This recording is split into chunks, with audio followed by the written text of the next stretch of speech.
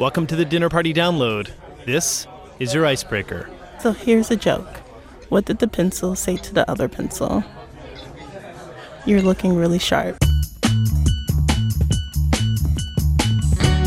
I'm Brendan Francis Noonan. I'm Rico Galliano, and from APM American Public Media, this is the Dinner Party Download. Culture, food, and humor to fuel your weekend conversations. You just got a pointedly lame joke from dance pop star Shamir that will help break the ice, and later he'll suggest a playlist for your next party. It's way better, we promise. Yes. Plus, we speak with Peter Capaldi, star of the legendary TV series Doctor Who. He tells us what he brings to the sci-fi hero. Unpleasantness, inaccessibility.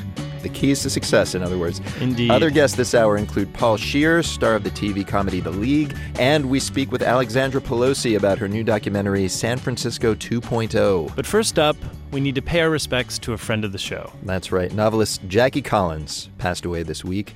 She was the undisputed queen of the beach read. She wrote over 30 New York Times bestsellers and sold over 500 million books, and we had her on the show as often as possible to dispense etiquette advice. Yes, we kept inviting Jackie back because she bristled with energy, she had a mischievous wit, and she managed to be classy even when she dished about Hollywood's elite. It's amazing. But also, we plain liked her and admired her. Her prose may have been less than sparkling, but she was a very smart, very successful person who started writing sexy books at a time when women just didn't do such things. That's right. She was an avowed feminist. She was especially proud of writing about strong women, like her longtime protagonist, Lucky Santangelo, the daughter of a gangster. Here's Jackie telling us about Lucky back in 2012. She's kind of such an interesting character to write about because she becomes such an amazing woman, you know, and I wanted to show how if you do say so yourself. No. She's not me. She's the woman I would like to be in another life. Oh. And women write to me all the time. They go, oh, you know, I broke up with my boyfriend and then I was lying on the bathroom floor crying and I suddenly thought, what would Lucky do? And then I got up and I went, you know what? I'm getting out in the world again. She does give women inspiration. What about her isn't you? You were saying that she's the woman you'd like to be. What do you imbue her with that you wish you had? I wish that, I think she's the woman that every woman would like to be. She does what she wants to do. She says what she wants to say. She doesn't take crap from anybody. And it is a bit like me, do actually. All that. I'm waiting. This is terrible. Yeah. She's just crazy, Lucky. I love the character. I love writing the character. Well, you know, speaking of writing Lucky, yes, we've only been on the air for a couple of years, and in that time, this is your third appearance hyping a third book. Forget just creatively, like physically, how can you write this much? I don't know. I think I first came on this show with Poor Little Bitch Girl, right? Yes. No. It was the one about the oligarchs. Goddess of Vengeance? Goddess of Vengeance. Yes. Oh, no, you mean the Power Trip. Look, you can't even remember the titles of your books. You're writing them so fast. I know. I only write a book a year, but it seems like more. But this year I've done 2 books because Confessions of a Wild Child and then the Lucky Santangelo cookbook. I know. And she makes the best meatballs you've ever tasted. It's not just cigarettes and drugs? Okay. No. Jackie Collins. She passed away this weekend at the age of 77. If there are parties in the afterlife, you can bet she's hosting them. She'll be missed. That's right. You'll find all our conversations with her at dinnerpartydownload.org. And now, as I'm sure Jackie would approve of, it's time for cocktails. This is the part of the show where we tell you something that happened in history, then give you a fitting drink to serve along with it. It's our famed history lesson with booze. First, the history part. This month, 2.5 centuries ago, everyone in America became 11 days older overnight. Michelle Phillippi's on vacation, so our friend Tracy Samuelson explains. 30 days hath September, but not in 1752. To understand why, you first have to go back to the late 1500s, when Pope Gregory XIII bestowed upon the world the Gregorian calendar, the calendar most of us use today. It was soon adopted by much of Western Europe. But not by Great Britain. They were staunchly Protestant, and therefore didn't appreciate a Catholic pope telling them how to mark the passing of days. So Britain and its colonies, including America, clung stubbornly to the old Julian calendar they'd been using for centuries. Now, the two calendars are pretty different, and eventually Britain's Julian calendar was 11 days behind the Gregorian calendar its neighbors used, which caused a lot of confusion when it came to record keeping. Think about it this way. A letter from Gregorian France, postmarked, say, October 10th, could conceivably arrive in Julian England on a date several days earlier. Finally, after holding out for 170 years, Britain and its colonies decided to give in and go Gregorian, which, among other things, meant that in 1752, they simply chopped 11 days out of the month of September. In other words, when colonial Americans went to bed on the 2nd, they woke up on the 14th. In the short term, this also caused confusion. Would interest still accrue over those missing 11 days? What if a bill was due on a date that now didn't exist? But eventually the kinks got ironed out and all was well, except for scholars of this whole period of history who still have to figure out which calendar to use when deciding on the date anything happened. So that was the history, and now for a drink to serve along with it. I'm on the line with David Ricker, bartender at the Fat Canary, a restaurant and bar in Williamsburg, Virginia. Williamsburg, of course, was subject to the calendar shift back when Williamsburg was the capital of England's Virginia colony. And, of course, colonial Williamsburg remains delightfully lost in time. David, what drink did that story inspire you to make? It inspired us to create this drink called the Orange and Stormy. Why that? Well, there's the dark and stormy, which is dark rum, ginger beer, and lime juice. Of course, we sort of took a twist on it, which is Mount Gay rum, very popular in the old world. And then we took blood orange and a little bit of ginger liqueur. That sounds totally delicious, but is there a reason why you went with orange? Is there something with that color? The color, and also the fact that, rum and orange seem to go really well together.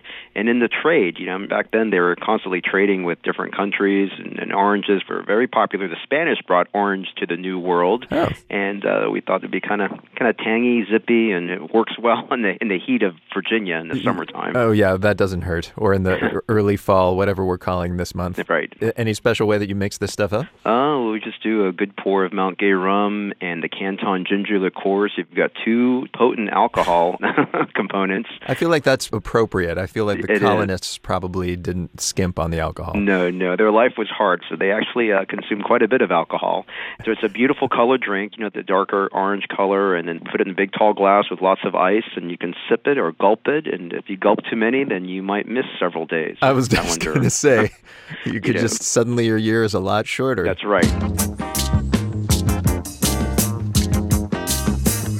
And Brendan, here's an interesting thing. Well into the 20th century, the country of Turkey was still using the Julian calendar and simultaneously also using the Islamic lunar calendar for certain things. Wow. Yeah, just must make things complicated. Yeah, they didn't go fully Gregorian until 1926. That is a true story. With all those calendars, it was probably hard to settle on a date to switch to the new calendar. That's right. It was a vicious cycle and a terrible trap. All right, folks, you'll find the recipe for the Orange and Stormy on our website, dinnerpartydownload.org.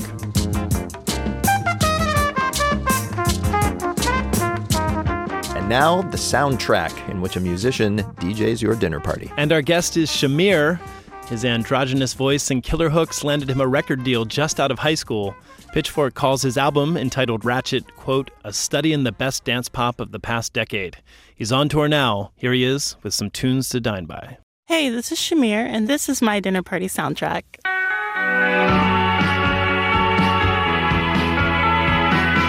My first song would be Party Police by Always. Walking through the trees, I never really know what's on your mark. Is it ever me or just someone you've left behind? I've actually played this at a dinner party back when I was in Vegas with my friends. Very chill, very mid-tempo song, but it's also not too soft of a song to fall asleep on your plate.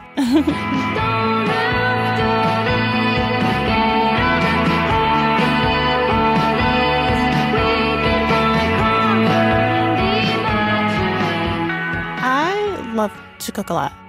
I kind of have a very maternal spirit about me. I just want to comfort people with food. So I guess I would say what's on the menu, which would definitely be lengua empanadas. And lengua is tongue in Spanish. So usually that throws a lot of people off. and it's a lot of steps to cook, but it's totally worth it.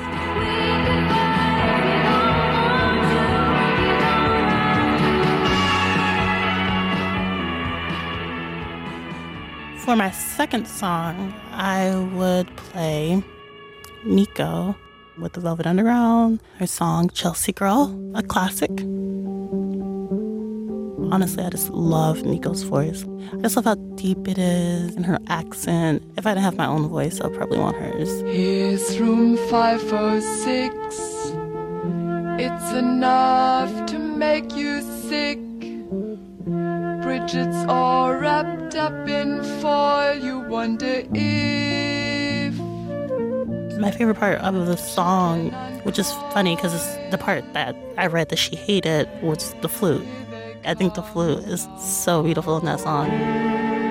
Chelsea girl. Even the way the string arrangement is very staccato and like you're creeping. It's a very haunting song, and kind of sounds like the soundtrack to a dinner party at the Addams family's house.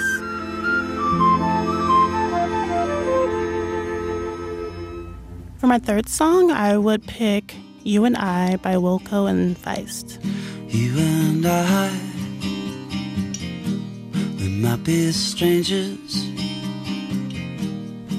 however close we get sometimes. I was working at Ross department stores in the fitting room, so there's a lot of standing around just like listening to whatever they played over the intercom, and that song was definitely on heavy rotation on the playlist.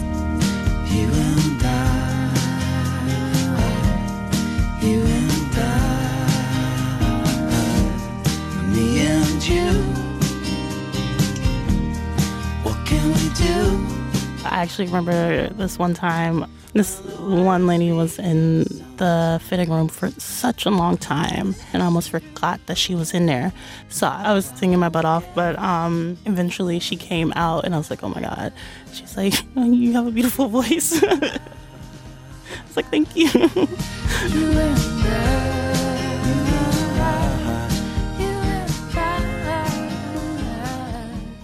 My fourth song would definitely be Demon off my album Ratchet. The honor roll was all I know till you took me over to the dark side. I don't know, I guess I wanted to kind of like make my voice sound a little bit more eerie.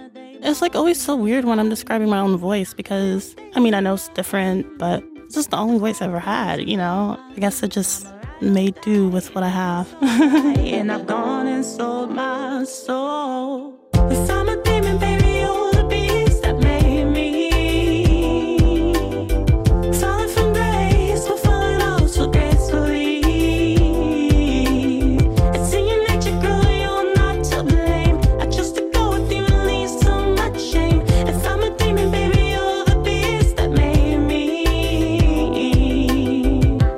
A dinner party soundtrack from Shamir. He's on tour now. Catch him if you can. All right, we're going to take a break, but coming up, etiquette tips from Doctor Who himself, and we learn why Paul Scheer, star of the hit show The League, doesn't want to hear about your fantasy football league. When the dinner party download continues. Welcome back to the Dinner Party Download, the culture show that helps you win your dinner party. I'm Brendan Francis Noonan. Thanks for joining us. Yes, I'm Rico Galliano. In a few minutes, we talk with actor Peter Capaldi about his journey from being a Doctor Who fanboy to being Doctor Who. But first, let's meet our guest of honor. Yes, and this week it's comedian Paul Scheer. Yeah. He's probably best known for his role on the hit show The League, which launched its final season this month. He's also a regular on the ABC sitcom Fresh Off the Boat and on the Hulu comedy series The Hot Wives, a parody of reality shows. And if that weren't enough, he also co-hosts How Did This Get Made, a podcast dedicated to mocking terrible films. We interviewed Paul this past Sunday in front of a live audience at the Los Angeles Podcast Festival, and we kicked things off by playing them a clip from The League. Scheer plays Andre Nozick, a rich plastic surgeon who's always the butt of his friends' jokes. In this scene, he has them over for their annual fantasy football draft. Gentlemen, take a look around because this is how a single man in the city lives. A man with a 65-inch LED TV with DirecTV, NFL Sunday ticket, and Superfan package. Woo! Yes, it's college football right now, but next week it will be NFL, and it will be pure fantasy football nirvana. Tiffany, drinks. Ladies, Hired please. bartenders. There you go, gentlemen. How you doing? All right. I figured, we play. Can we just wait for a second? I figured, we play fantasy football, but let's live a fantasy life, gentlemen. I'm just gonna make a little toast. This year, I'd like to make a toast to you guys, to my friends, and can you guys hold on with your drinks for a second, please? Can we please wait? I'm making a toast, guys. Sorry. Just two Guys. good friends. Cheers. And Cheers. Don't cheer. I didn't. All right. I didn't. Please. We're not drinking. Look, I'm just. I know, doing but this. just let me say my thing. To my friends, to my dear friends. Cheers. No, come on. Yes. That is one of my favorite scenes. We're in our final season right now. That was our first ever episode that we shot. That was one of the moments I knew that the show would be really fun to do because the show is not fully scripted. It's improvised. Yeah. So that whole cheers toast thing was not in the script. And we found that in the moment. And I was like, oh, this show's going to be really fun. It's so good. It was basically, that was just an ad for me to do DirecTV because DirecTV was a sponsor and I had to say 60-inch TV with DirecTV. And then we found... Are you serious? I had to say 60-inch TV with Red Zone or something. And I was like, oh yeah, we love living in Chicago and eating Pizza Hut. I never understood that. We were always like, get them Pizza Hut in here. It's like, guys, we're in the pizza capital of the world. So you're saying that a lot of the show is improv. It's a pretty filthy show. Oh, yeah, it's disgustingly filthy, yeah. And does that come from the improv or from the writer's room? It actually comes from the writer's room for the most part. The initial idea is Jeff Schaffer and Jackie Schaffer created the show. Jeff has worked on Seinfeld, Curb Your Enthusiasm, and then a lot of the Sacha Baron Cohen stuff. So he has a great turn of phrase. Like, he created the term regifting. That was a Seinfeld term. So, like, that's kind of his mentality, is finding something that people do, putting a name towards it, and then kind of getting it out. So the new one, I think the one that kind of took off the biggest in this show, is something called Eskimo Brothers. Oh, yeah. And Eskimo Brothers are two of the guys who've had sex with the same girl. Yeah. And I was very pleased as a Bachelor fan to hear it used in The Bachelor a lot this season. I was like, hey, we created that. I want to mention this. One of the shows that we mentioned that you're on, Hot Wives. Yes. It is a parody of reality TV. You were on record as being a fan of these shows. I am. Amy Schumer, famously a big fan of Bachelorette. Yeah.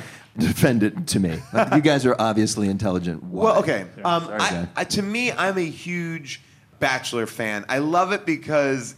I don't know. There's something so amazing about these people being held captive, and then been given one of the opposite sex. So that person becomes amazing, even if they're not. Like 2 seasons ago, this guy Juan Pablo was like still living at home with his parents, and he would walk into the room, and the women would be like, "Oh, he's the love of my life. I love him all." And they're not allowed any other contact, no social media, no phones. So I think it's interesting from a sociological point of view. These people are subjecting themselves to it. It wasn't like, a van pulled up and someone like pulled someone out of their law firm and like, go do this. That is true. Although, have you seen the TV show Unreal? That's sort of, for those who don't know, it's behind the scenes, a fake behind the scenes at a reality TV show. Yeah. And it was produced by a woman who actually worked in that world.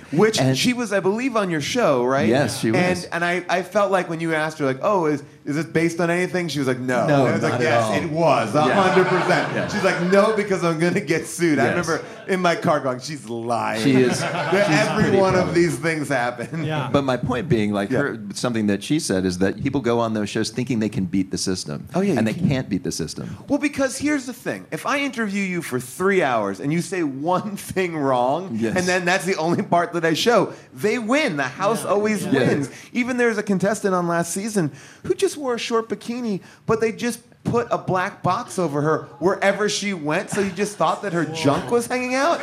And then you just lower your expectation of this person. It's like, she just was wearing a bikini, her junk wasn't out, but they've now created the myth her junk is out. And how does Lady Junk even get out? Lady Junk. Yeah. Another podcast. That's another catchphrase. Hey, let's talk about your podcast for a moment, where you talk about bad movies. Yes. What is one of the craziest plots you've encountered?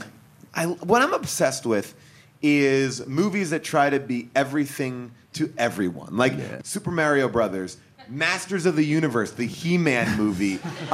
Because what it is some person who does not understand the property going, hey, kids like this won't make it.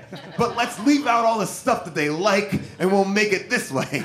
Like, He-Man is a movie. I mean, I'm not well-versed in He-Man, but it's about, it takes place in a different world, and there's a skeleton man, and there's a strong man, and they fight, and there's magic. And they for the movie, they go, forget all that. We'll make it about two kids in love. Courtney Cox is one of them. And He-Man just kind of pops in because a transistor fell out of the sky. So it's like He-Man's in the middle of Earth running around. Like, it makes no sense. It's like, what? They're taking away the audience. And I always go, like, there are certain signposts of a bad movie. One being an elaborate skateboarding scene. Skateboarding or hoverboarding becomes a thing. And, like, you can see that in Batman and Robin, the worst of the Batman movies. You can see it in He-Man. I think Super Mario has some skateboarding. Whenever, like, yeah, kids, they love skateboarding. Get them in there. Throw that in. But so the name of the podcast, How Did This Get Made? Yeah. You've been doing this for a while. You've lived in LA for a while. Yeah. How do these get made? Well, we've teamed up with this guy, Blake Harris. And Blake Harris wrote this book called Console Wars. He's a great investigative journalist, and he has been doing real How Did This Get Mades of How Did This Get Mades, doing oral histories with, like, the people behind a Chuck Norris movie called Top Dog, which is a kids movie about a cop and a dog solving problems about white supremacists in San Diego. That's it. And, skateboarding scene? Skateboarding? There's That's no right. skateboarding in it, but there's a lot of terrible racism. A dog does get shot. Which is crazy for a kids' movie. So that has been really fascinating because the stories behind the actual things are way more interesting. They always are. It's the best intentions, and sometimes you whiff. And sometimes you whiff with $50 million, and we have to talk about it. We have questions that we ask everyone on the show that we have to get to. The first one is, if we were to meet you at a dinner party, what question should we not ask you? Well, I mean, I'll go with do you play fantasy football? Oh, yeah. Because even if I do, which I do, it's not interesting. You don't want to hear about my team, nor do I want to hear about your team. Yeah. It's really just like hearing someone talk about their dream. It's only interesting to the person who had the dream. Unless we're in a league together, then it's 25% more interesting. Did you know much about football before you started that? I actually did not. I said I wouldn't audition for the show because I was like, I can't improvise about fantasy football. I don't play fantasy football. And then I got in, and now I'm in deep with fantasy football. Oh, no. And it's really tough because now I have a kid and I can't watch football. So I just have to I thought you were going to say, I can't watch the kid. I just can't pay attention to him. Paul Scheer speaking to us live last weekend at the Los Angeles Podcast Festival.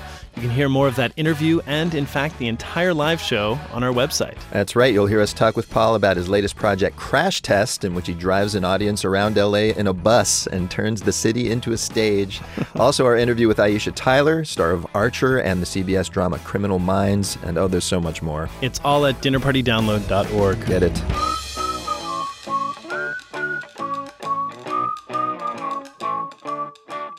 And now, it's time for our etiquette segment. Yes, each week on the show, you send in your questions about how to behave, and here to answer them this week is Peter Capaldi. He won an Oscar for directing the short film Franz Kafka's It's a Wonderful Life, but he's best known as an actor. He was in the sleeper hit film Local Hero and became a household name in the UK, playing the obscenity-spewing political spin Dr. Malcolm in the BBC series The Thick of It and in its spin-off film In the Loop. Most recently, though, Peter became the 12th actor, is it? That's right. To portray the title character in the beloved sci-fi series Doctor Who, which has run on and off since 1963. The new season just debuted on BBC America, and Peter, we're honored to have you. Pleasure to be here. Thanks for having me. That's a big resume. I'm older than I look. I have a question. Do you get stopped more for Franz Kafka or Doctor Who? You know, no one stops me for the Franz Kafka stuff. That's a shock. Speaking of Doctor Who, here's Go ahead. Short of Star Trek and Star Wars, this show has maybe the biggest cult following of any sci-fi franchise ever. They offer you the role, and what were you thinking? It's a huge mantle. I just laughed. I just thought it was so funny when my agent called and said, "How would you feel about being the new Doctor Who?" And I couldn't stop laughing because I've always loved the show. Yeah. I mean, I grew up with it. It started like when I was 6 years old, and I watched it avidly. And as a kid, I used to write to Doctor Who, and I'd get the actors, would send back letters and signed photographs and stuff like that. And I even wrote to them so much that they obviously passed the letters on to the production office. And one day, this package arrived, and it was, I mean, can you imagine anyone doing this now? It was scripts A couple of episodes from the forthcoming season. They sent to you, to a kid. A kid, yeah. And I'd never seen a Wow. script before in my life. I didn't even know there was a document, that they used to generate a program. You just with. thought Doctor Who was a reality show. Well, but it was one of the key things in making me want to be an actor and get involved in the business, because I thought, this is fabulous. Yeah, what a beautiful thing to give to a kid. What did you ever, now that you are Doctor Who, did you ever meet up with any of those folks? I met the man who did that. Who sent you this script was a producer called Barry Letts, who's now unfortunately dead, but he produced the show with John Pertwee and Tom Baker in it. Yes. Oh, wow. And I unknowingly met his son, who's a wonderful actor called Crispin Letts. And I said to him, that name's a very, that used to be a producer called Barry Letts, who produced Doctor Who. And Crispin said, that's my dad. Oh, my God. my You're like, goodness. he's And responsible for my career, basically. Yeah, and I got to meet him. But And he was like, I went to jail for trademark infringement for sending me that script, but I'm glad it worked out for us For in the you. long run. Worked for Peter Capaldi.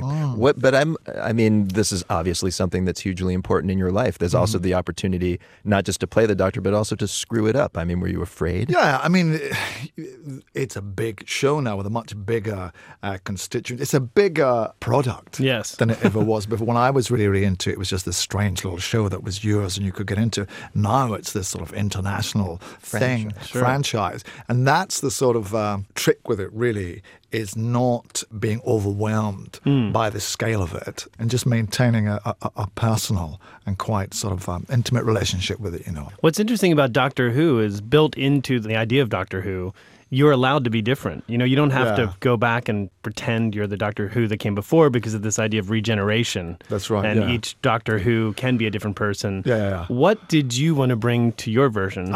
Unpleasantness, basically unpleasantness, inaccessibility. That's kind of true, actually. Yeah. I mean, I sort of didn't want to be trying to get the audience's approval. And it sounds odd, but I thought, this is an alien creature. Doctor Who is an alien, for those who don't know. Yeah, and he has, he's part of a mysterious race called the Time Lords, but he's a rebel Time Lord. I didn't want him to be, a guy, just a guy that you'd bump into and that he'd be... Tom Who? Yeah, exactly. I mean, I wanted him to be, strange. And so people would say, would you have to be so unfriendly? Do you have to be so spiky? Yeah, I do have to. Because if you've lived for 2,500 years, as he has, You're cranky. You realize, life is tough, business as usual, get in line. Actually, I think we have a great clip to illustrate this. This is from the first full episode that you appeared in as Doctor Who.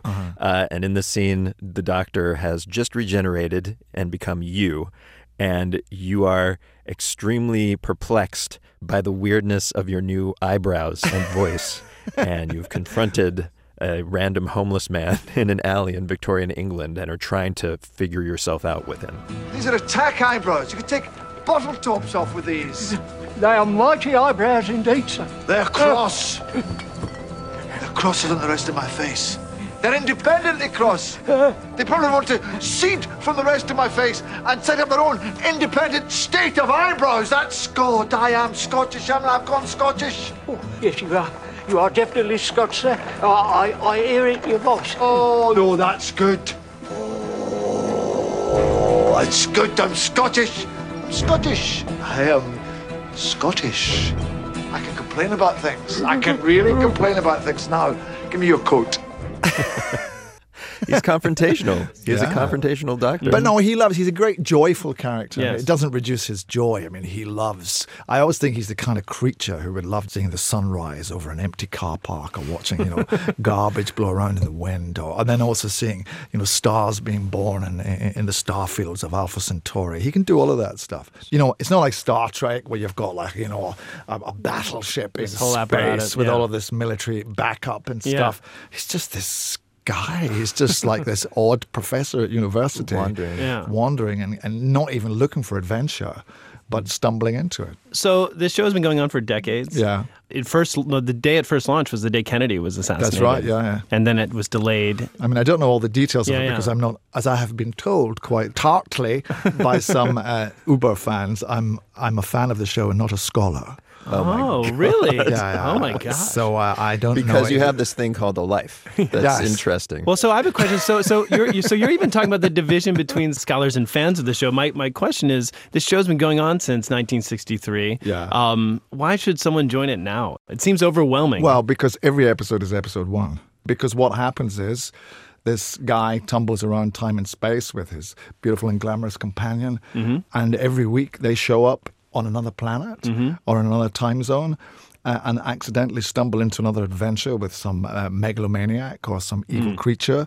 And you can just turn on. You don't have to know anything about it. All right. And also, what I love about it is it's a show that manages to explore profound philosophical ideas and also have guys in rubber monster suits. Yes, it is. There's a kind of B-movie quality to it, which I absolutely adore. Something that the current showrunner, Mr. Moffat, has said about it is that it has these incredible shifts in tone. Well, that's the kind of challenge of playing it because I grew up in the playground being Doctor Who and stuff, and I sort of still thought I could do that when I arrived and started filming it, but realized that actually I had to put on my mature acting head because you have to be very nimble. Sometimes it's very funny and sometimes it's very sad or tragic, but it's often within the same scene.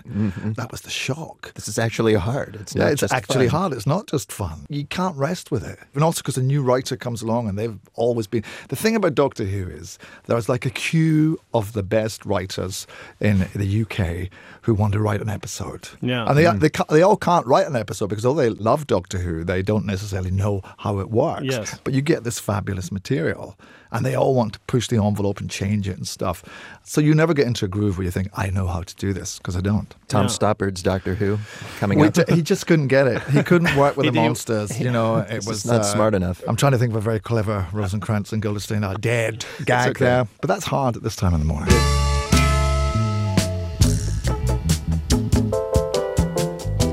Peter Capaldi, a.k.a. Doctor Who. Yes. The series just launched its latest season on BBC America, and attentive listeners may have noticed something odd about this week's etiquette segment. Yes, Peter does have an accent. Actually, I'm referring to the fact that he didn't actually answer any etiquette questions. Oh, yes. Well, never you fear, ladies and gentlemen. Mr. Capaldi will be back after the break to help you with your problems of politesse. And after that, we will speak with director Alexandra Pelosi about her new documentary, San Francisco 2.0. When the Dinner Party Download continues.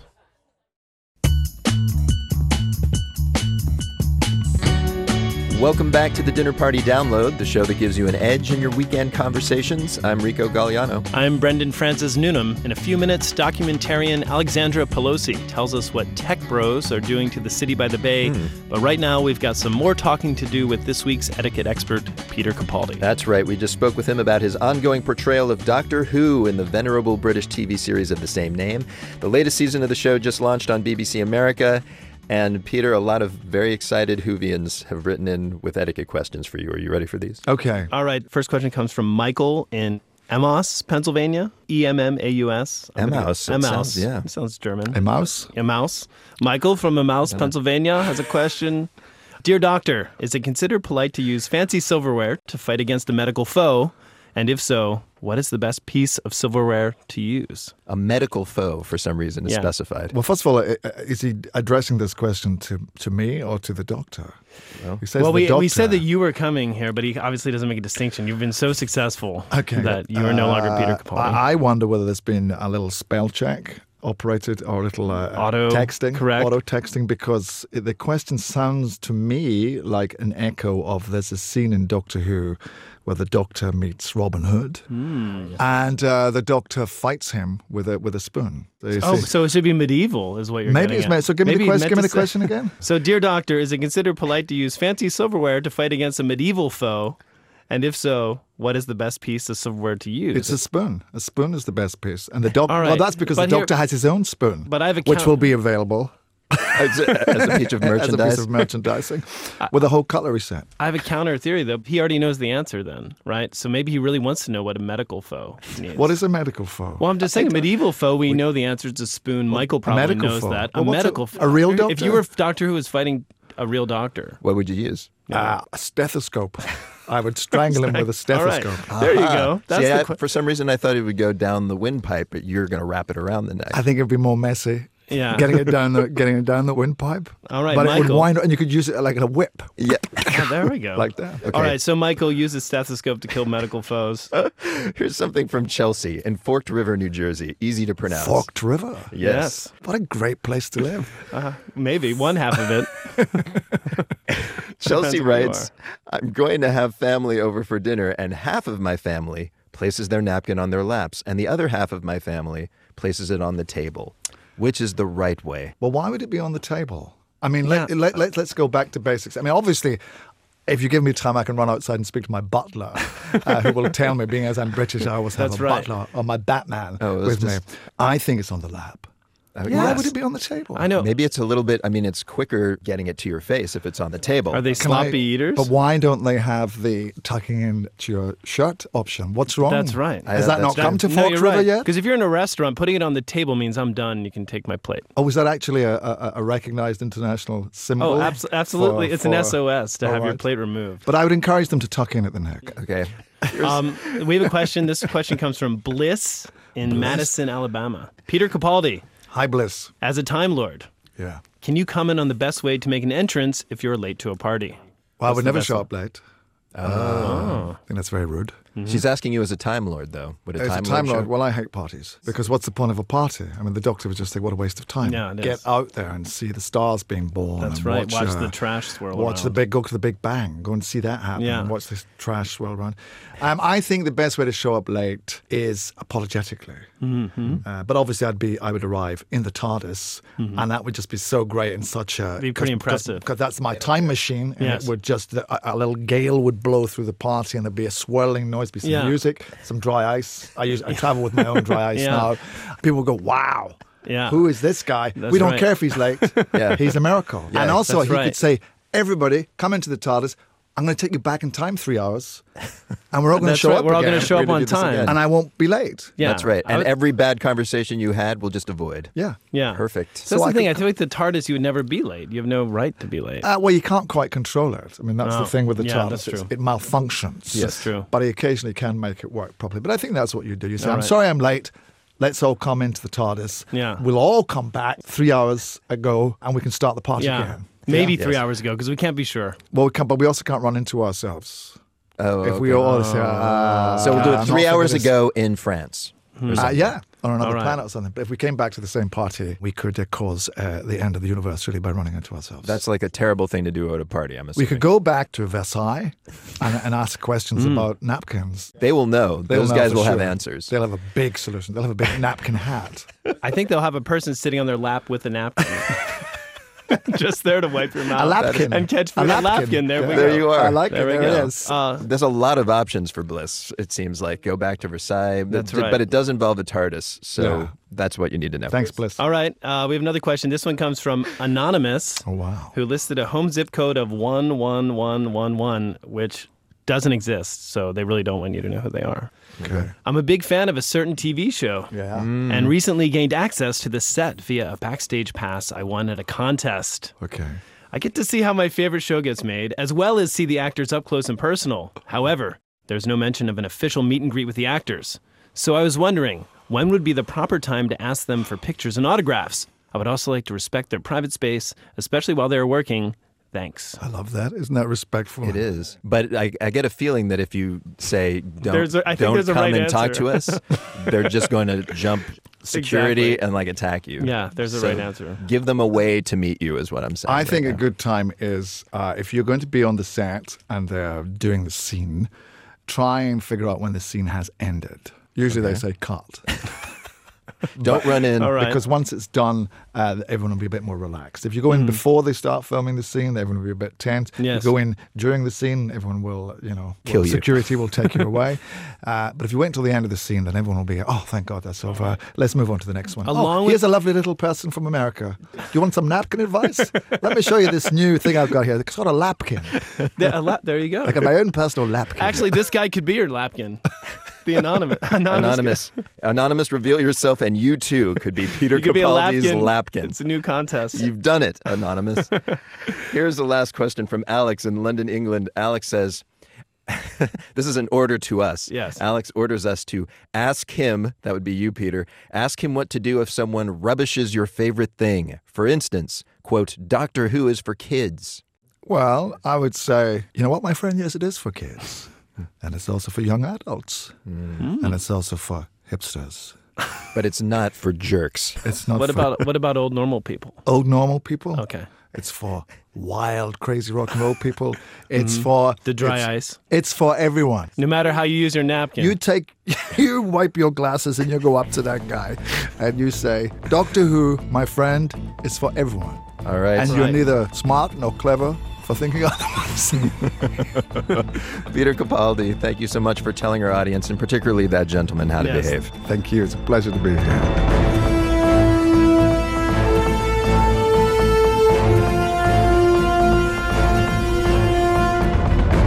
Peter Capaldi, new episodes of Doctor Who appear Saturdays on BBC America.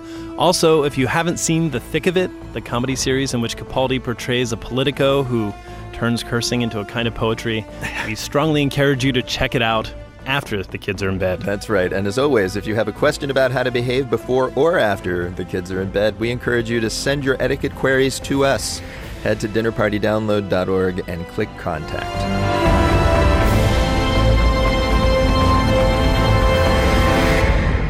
Gentrification is happening in cities all over America, but the most drastic example is arguably in the city of San Francisco. My guest, journalist Alexandra Pelosi, was born and raised in the city by the Bay. Her mother, Nancy Pelosi, represents part of the city in Congress, and in her new documentary called San Francisco 2.0, Alexandra examines what's happening in her rapidly changing hometown. Alexandra, put this in context for us. What has changed the Bay Area? Everybody knows about Silicon Valley. That's this place where all the young techies are going because there's this digital gold rush going on where all the jobs in America have gone to the West Coast. Uber, Facebook, Google, Apple, LinkedIn, et cetera, et cetera. The future of America is coming out of California right now. So if you're getting out of college and you want a job, you go to San Francisco. Yeah. San Francisco is a town, it's my hometown, has a great tradition of being this counterculture capital. There's a lot of great art and music and culture that has come out of San Francisco. And San Francisco has a history of being welcoming to all the, the hippies, gays, anyone who is other has been always been welcome in San Francisco. Yeah. It's like the greatest place on earth, right? However, it's a little small. It's a little too small. 7 by 7, right? Literally, there is not enough space. Yeah. So what you have now is you have these newly minted millionaires who are selling their apps and they're buying up all the real estate. So they're pushing out the middle class. And school teachers and cops and middle-class families who have lived in San Francisco for generations are now being evicted and pushed out into the outer boroughs. And so there's a little bit of class warfare going on. In the documentary, you explain, usually these companies were in Silicon Valley, but the people they were hiring wanted to live in San Francisco. So they That's started, where all the interesting people so are. so they started busing them. And then a mayor, Ed Lee, was elected, right? And he set up tax incentives for these companies to build in San Francisco, come to San Francisco, and the only part that was available, or the easiest part to build in, was the Tenderloin, which is this neighborhood you're speaking of, this kind of downtrodden bohemian neighborhood. Traditionally, mental institutions used to just dump their patients there. Drug addicts, homeless. San Francisco has long enjoyed its reputation of being a mecca for homeless people. We're really good to homeless people. We have no rules. You can sleep on the sidewalk. Yeah. So when you have all this tax revenue coming in from all these new tech bros that are moving in, it is revitalizing the city. That you can't deny the benefits that the techies are bringing to the city because they're cleaning up this hole of a neighborhood, right? So that's good. And unemployment is dropped radically in the past 3 years, right? From 12% to 5% or something like that. So it's great. However, There's a very dark side to all of this because there really aren't that many grown-ups taking care of everybody else. You know, you need grown-ups to say, okay, well, we don't have enough affordable housing. Where are we going to put, the people that can't afford this new and improved San Francisco? You keep mentioning with the tech bro. Talk about, for people who haven't heard that phrase before, what is his habitat? What are his likes and dislikes? What is tech bro culture? He's sort of in his 20s. He's fresh out of school or just dropped out of school to move to San Francisco to make his fortune. And the challenge with getting a town full of all of those tech bros is that they are using San Francisco as their playground. They've come to San Francisco to make their fortune. I call it their midnight in Paris moment. They're out all night and they are enjoying the fine city. And the tech bro, he has no perspective about the history of the town where he's colonizing. You sound like a townie who's upset that the college kids come in this fall semester and everything was great until they came. But meanwhile, they're the people that are providing the jobs. And this is totally on point. Yeah. Exactly. And San Francisco is a real small town. So because my uncle was the mayor of Baltimore and my grandfather was the mayor of Baltimore, when I tried telling my uncle about this, he said, every city would die to have these problems. Sort of like you're saying to me, you're a townie. There is a lot of good. Well, and a lot of towns in America are dying. So we should be grateful that they're doing something in California because a lot of our economy is coming, is built around what's happening in California. So it is true that you got to talk about this. It's a little bit like hashtag white people problems. I told my best friend in New York about this, and he goes, oh, they're tearing down the Banana Republic. But it's not white people problems because most of the people you interview aren't white people, actually. They're Latino and they're African-American, and they're the people who are in the neighborhoods being pushed out. The white people problem is going to be that there are only white people left. Right. Your family does have long tradition in public service. Your mother's the minority House of Representatives leader. You interview Jerry Brown, you interview Gavin Newsom, like really smart, progressive people who care and want this to stay a diverse place, and yet they haven't succeeded. So what hope do we have? You know what I mean? Like what hope? Really, like it's not like you just are... You're looking for me to give you hope? Well, I'm saying you sit at the dinner table with people who have power and believe in the ability to exact change, and yet... Well, I have faith in politicians. Most people don't. Most people hate politicians. These are the people that are going to have to come up with the solutions. But people, humans, your listeners, need to actually participate in this conversation because they need to decide what kind of world they want to live in. I think there should be rules, and those rules, we need to get the tech companies to follow those rules. In San Francisco right now, it's a little bit like the Wild West. There are no rules. You have Uber and all these car sharing services. You want to be a cab driver, you have to get a medallion. Your family fortune, your whole family saves up so you can get a medallion so you're allowed to drive a cab. But Uber has just thrown all the rules to the wind, right? That stuff's going on the ballot in San Francisco. People have to actually say, I think the rules should be... Now, this is just me. Now there are going to be people that are libertarian that say we don't want any rules and we don't want any taxes. Yeah. That's fine, too. Yeah. But then you have to show up and voice your opinion, and then we make the rules.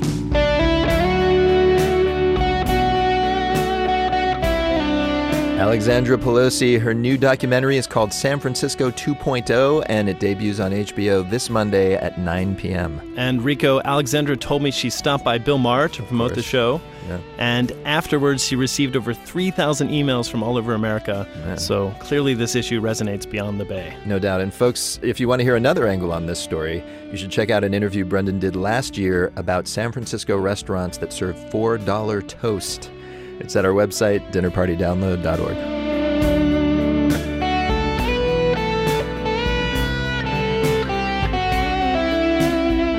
And that's the Dinner Party Download for this week, folks. But don't despair. You can find us online 24 hours a day via Instagram or Twitter.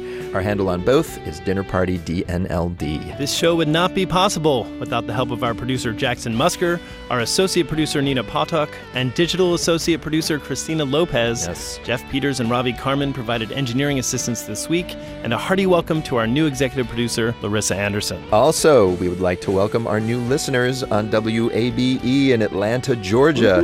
Honored to be entertaining you on your airwaves. As a Pittsburgher, I forgive you for denying us a shot at the World Series in 1992. And now, before we leave you, it's time for One for the Road, a song to enjoy on your way to or returning from this week's dinner parties. And you heard Alexandra refer to San Francisco's art and music scene earlier. Well, here's an example. The Mantles are a pop group that call the Bay Area home, for now. They have a new album coming out in a couple of weeks called All Odds End. Here's a track from it called Doorframe. Bon appetit.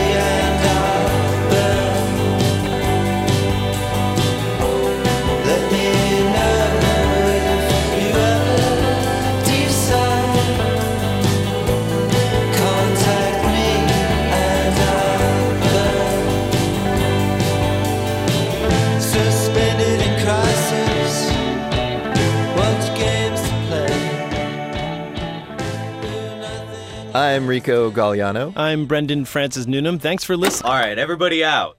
Excuse me. Who are you? I'm Chad. I just bought this building. I'm turning it into a ping pong stadium and quinoa farm. But what about our show? No need. I built an app that makes your show. Oh, really? What's it called? Air DPD.